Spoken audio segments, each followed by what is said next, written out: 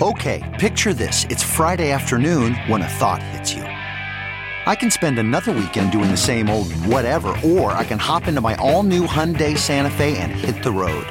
With available H-Track all-wheel drive and 3-row seating, my whole family can head deep into the wild. Conquer the weekend in the all-new Hyundai Santa Fe. Visit HyundaiUSA.com or call 562-314-4603 for more details. Hyundai, there's joy in every journey. It's Merriam-Webster's Word of the Day for November 24th. Today's word is mucilaginous, spelled M-U-C-I-L-A-G-I-N-O-U-S. Mucilaginous is an adjective that means sticky or viscid. It can also mean of, relating to, full of, or secreting mucilage. Here's the word in a sentence from Adweek by Robert Clara.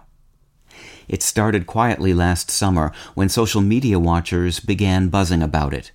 Tweens had struck on a recipe for a mucilaginous, stomach-turning substance and were posting videos of themselves playing with it.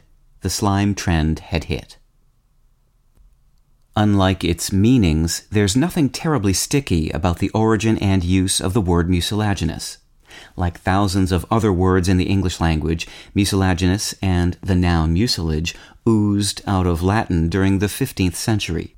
Mucilage is from late Latin's word for mucus and is used for the gelatinous substance found in various plants, such as legumes or seaweeds. Mucilaginous stuck as the noun's adjective form and is used by scientists and foodies alike for sticky or mucus things. With your Word of the Day, I'm Peter Sokolowski.